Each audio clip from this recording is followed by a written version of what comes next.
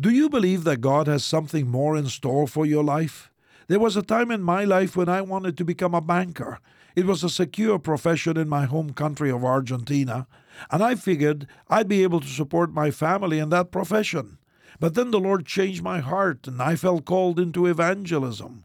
Now, let me tell you, there's nothing wrong with being a banker. We need them. We need good bankers and lawyers and business people.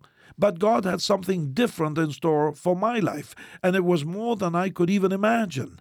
And yet, it was scary. Sharing the gospel throughout the world wasn't a conventional career by any means. I could have chosen to ignore God's calling out of fear. But I chose to follow God because I trusted Him. And boy, am I glad I did. The Bible says in Ephesians 2:30 that God is able to do far more than what we could ask or even think, according to His power at work within us. Looking back at my life, I can tell you this is the truth. I believe that God has something more in store for you, just as He did for me. So, wherever you are today, will you consider how God wants to use you to reach your world right where you are? And then, be courageous. Trust Him. This is Luis Palau.